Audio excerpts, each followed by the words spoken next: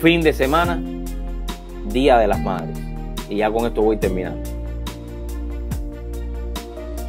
La madre es uno de los grandes regalos que a cada uno de nosotros que estamos vivos nos dieron un día.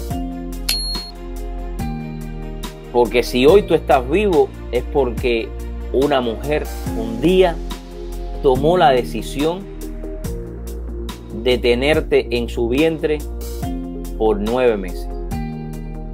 Yo no sé si hoy estás bravo con tu madre.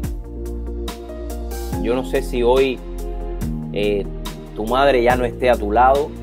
Yo no sé si hoy no has hablado con tu madre. Pero yo te pido y te recomiendo que este fin de semana sea un día especial.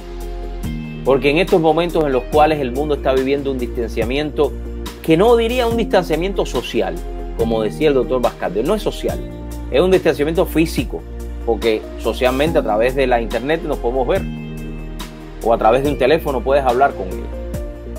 Llama a tu madre, llámala, llama a tu mamá, habla con ella, dedícale no solamente este Día de las Madres, dedícale cada día 20 minutos, o 10 minutos, o 5 minutos. Y te lo digo porque yo también lo trato de hacer. Que cuesta, sí, pero creo que vale la pena por esa mujer que te tuvo en su vientre por 9 meses.